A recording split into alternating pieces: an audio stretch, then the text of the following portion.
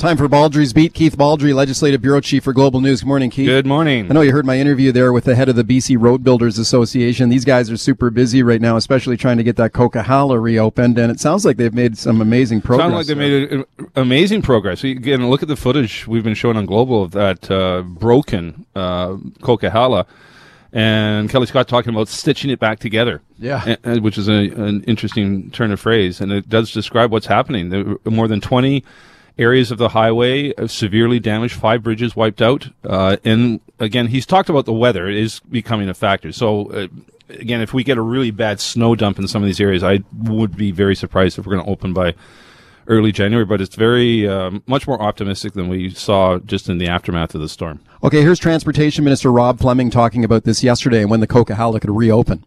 We initially targeted that to be open by the end of January. Last week, we moved that target up a couple of weeks to early January. And now, thanks to the determination of crews who are going 24/7 at it in terms of the repair work, we expect to be able to open up even earlier than that. So earlier than early January. I mean, that's like next week, isn't Christmas. it? Yeah. Yeah, we're going to get a detailed briefing tomorrow from Transportation Ministry officials of just how much work has been done, how much work has yet to come.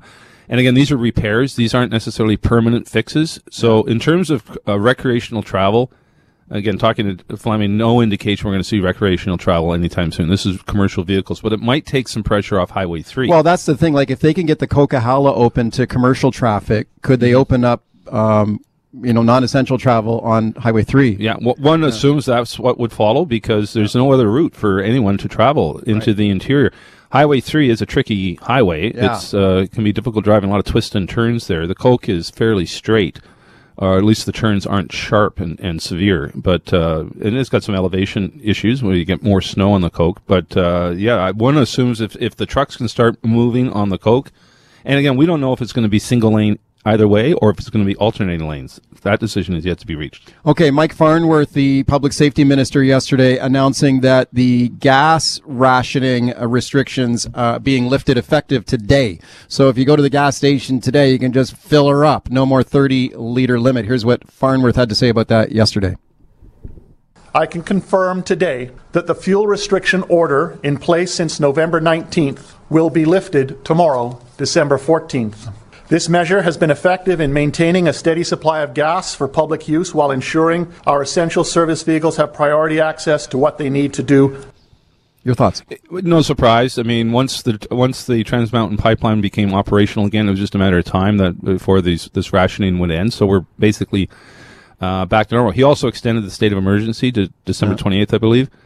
Again, the joke is, when he doesn't declare this, when he doesn't extend the state of emergency, that'll be a news item because that'll show we're in a much safer place than we are right now. Right. Was there a need to put in that 30 limit gas fill up limit at all? I mean, it seemed to work. Yeah, and again, we saw the sort of long lineups at the pumps before the rationing was actually in place. Once the rationing went in place, I didn't see a lot of long lineups, but I think there was a bit of panic buying at the very beginning when people realized the pipeline's down. No guarantee it was going to be up and running, so that's when you saw the long lineups. But again, anecdotally, not a lot of panic buying or anger at the pumps once the rationing was in place. Okay, let's talk about the pandemic for a minute. So the Omicron variant of the virus showing up in Canada in greater numbers, more so it seems in Eastern Canada than here right now, but it's showing up here too, right?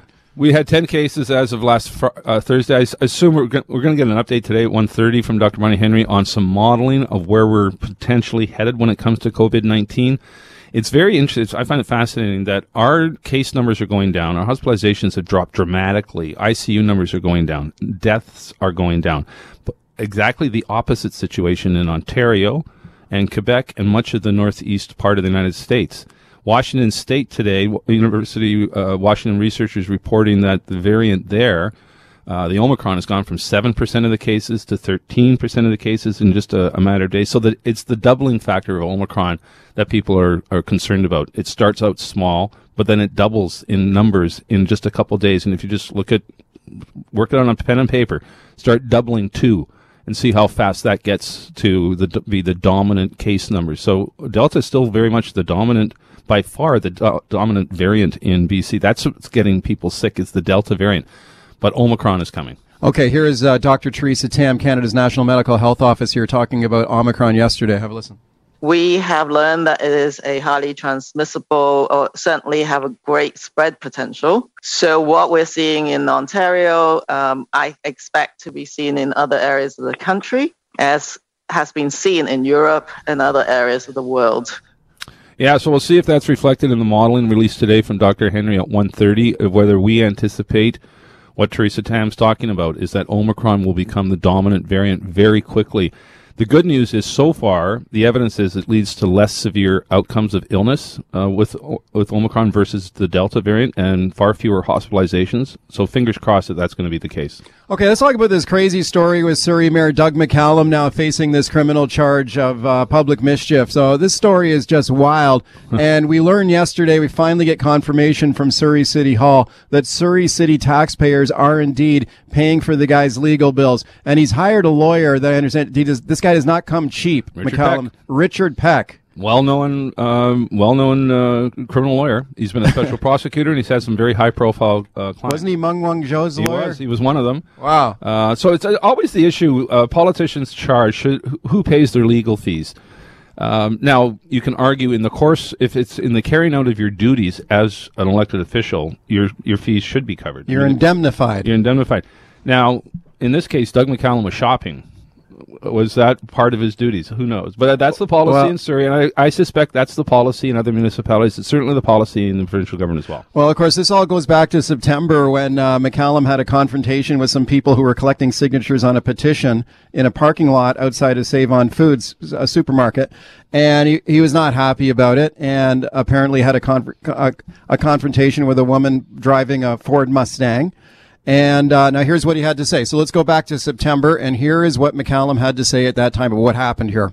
As she pulled out and turned right, she clipped my knee and my bottom leg and then ran over my foot at the same time and then took off. McCallum told us he did his grocery shopping, went to the hospital, then spoke to the RCMP. They asked me if I wanted to lay charges, and I said yes. Okay, as global reporter Catherine Urquhart there is her voice there as well. So, Catherine's broken all the meat of the story here. Yes. So that interview she had with him was part of the investigation. The police came to our station with an court order, and obtained an unedited copy of that interview. Catherine's also reported there's surveillance tapes out in the parking lot that's going to play a role here. So Richard Fowler, the special prosecutor, made the decision to press the charge. One assumes, looking at this evidence, our unedited tape of the interview with Catherine did with Doug McCallum and the surveillance cameras in the parking lot. Well, the security surveillance video could be, I think, likely will be crucial here. Yeah. I mean, what is the tape? What does it show on the tape? And the woman who was McCallum alleged that did this denied it, and she put out a statement saying that she had an argument with the guy, and she told McCallum he should resign, but she says, look, I never hit him with my car. It's bizarre, and it's Surrey politics. Yeah, but the thing about the indemnification, like taxpayers paying for McCallum's lawyer, like in British Columbia politics, which we're both familiar with, they have a similar policy. Mm-hmm. So if you land in some kind of legal jeopardy or a jam, in the course of your duties as a politician, the taxpayers will indemnify you. They will pay your legal bills. Now, here's the wrinkle. Unless you're found guilty, okay, and then you're supposed to pay the legal fees back, mm-hmm. which doesn't always happen. Well, we haven't had very many cases of people actually being guilty. We had the most recent one was the BC Rail trial, which dragged on for years with the two... Dave Bassey and Bob Verk. Ended up pleading guilty, and part of the deal was they didn't pay their legal fees. Right, because they had an indemnification deal. Taxpayers were paying for these lawyers, these two civil servants who got mixed up in this BC Rail scandal. They ended up pleading guilty, but part of the plea bargain was they didn't have to pay mm-hmm. back the money. And it was, by the way, $6 million. Okay, mm-hmm. That's how much their legal bills will. Now, I don't think that, hopefully McCallum's lawyer doesn't rack up $6 million in legal bills. But this guy does not come cheap. This guy is a legal eagle. Yeah. He charges top buck here. So, Richard Peck is one of the top lawyers in BC. All right, it's Baldrey's Beat. Keith Baldrey is my guest. Phone lines are open. 604-280-9898 is the number. Star 9898, toll free on your cell. John calling from Port Moody. Hey, John. Hi, how are you doing today? I'm good. Go ahead. Good. No, I think it's a little sleazy to the taxpayers of Surrey. I don't live there, but I just feel this guy was out doing his own personal business, going grocery shopping. He wasn't doing government work, and he lied outright. That shouldn't be paid. Well, for. I mean, a judge is going to decide that. Like, McCallum is innocent until you're proven guilty, like anyone else in Canada. Okay, so we'll see what happens in court. But McCallum may also argue that in challenging these people with this, trying to get this petition, was about a public policy. Well, sure he will. That he's heavily invested in, which Right. is about the future of the RCMP, the future of policing in Surrey. So, just because it didn't happen at City Hall doesn't mean he was necessarily not engaged in his civic duties. no, I'm sure that's what he will argue, that he is arguing that a local police force is going to be better for the city of Surrey. It's something that he campaigned on. It's city of Surrey policy. And he was also challenging whether the people collecting the signatures on the petition in the parking lot, whether they were legally able to be there. Now, they say they were allowed to be there. They had permission to be there. He was challenging them, saying, you're not allowed to do this. Yep. Okay, so that's where he would argue that this was his civic duty, is what he would say, I'm sure. Mm-hmm. I think that'll be his argument. Let's go to Joe on the line in Burnaby. Hey, Joe. Hi, guys. My mid-20s child living in New York City got her booster yesterday. I'm over 60, had my second shot in February, so I'm 10 months into this. When's the province going to step up like everybody else is? So how long has it been since your second shot? 10 months. 10 months. So you should have had your booster. Yeah, you should be getting your booster because it's supposed to be 6 to 8 months. So I'm not sure why. How old are you? 61. 61. Okay. Well, how'd you get your second dose so early? Right now. How did you get your second dose so early?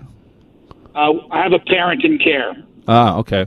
Yeah, you should be getting your booster before now. And it's interesting, there's pressure now on governments to really start escalating or expediting the booster shots. Yeah. Other jurisdictions are doing that. I won't be surprised if we do that in BC. Would you recommend that Joe call the government's immunization line? Yeah, call that? Get registered. Yeah. Get registered and check that out, because I think, or if you've got a family physician, go through them as well. It's worth checking because 10 months. I think you probably should have received that invite by now. 604-280-9898 is the number. Star 9898 on your cell. Jonathan in Port Moody. Hi, Jonathan. Hey, how are you doing? Just quick, guys. We are trying to do the right thing. We're going to drive through the state, going up to the interior. We're going to, and there's just some questions I have about that whole thing with the ArriveCan and stuff. I put all the information in. It doesn't seem so clear. I just want to know also when we're coming back, can we take potential coming back? Thanks, guys. You broke up there at the end. What did you say at the end?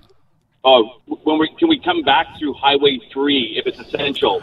Yeah, because then you're returning home at that point, right? Right. Yeah. So I wondered the same thing. Let's say you drive through the states, you go through Washington State to get to the interior. And could you tell the police, well, I'm driving home now, so I'm allowed to go on Highway 3? That may very well be. You're supposed to be able to get to your primary residence. Yeah. So again, that may qualify for. You can go on the ministry website, and I invite you to do this, and there is a list of what's considered essential and what's not considered essential when it comes to driving highways, and it's a pretty detailed list. Yeah, but I believe returning to your principal residence would be considered essential travel. Star 9898 on your cell. We got Mark calling from Mexico. Hey, Mark. Hey, guys, love your show, but just wondering, you guys keep saying that he could go to jail for this and the special prosecutors, and we got guys that are getting off for having hidden cameras watching girls and everything else. Why don't we just move on to a different story and see what happens? Okay. I'm not sure what. Are you talking about McCallum? Who are you talking about? McCallum. So what's your point about McCallum? What are you saying? Well, you guys are doing a lot of assumptions over stuff that's probably never going to come to light. It's just going to get thrown out, and we're wasting all this taxpayers' money for a simple charge that doesn't even stand up these days. So you don't think they even should have charged him? No, I don't. Okay. Because there's other guys that are doing worse crimes that are getting off, and we're spending too much money on something that's just not worth it. Okay. Yeah, well, one of the criticisms of the special prosecutor system is that it does put those charged in a different light. That they bend over backwards to ensure that person is charged, to show there's integrity in the independence of the judicial system. If it was just an average person, would they have been charged with a crime? Sometimes politicians are held at a higher level of accountability, or senior civil servants are as well, than just there's also average Joe. There's also a charge approval process, though, right? It has to meet a couple of tests. Is it in the public interest? Right. And is there a substantial likelihood of conviction? Right. And again, public figures are seen, I think, held to a different means test as well. Is it in the public interest? Charging a politician sometimes is seen as in the public interest, whereas someone who is not a politician, charging them is not seen in the public interest.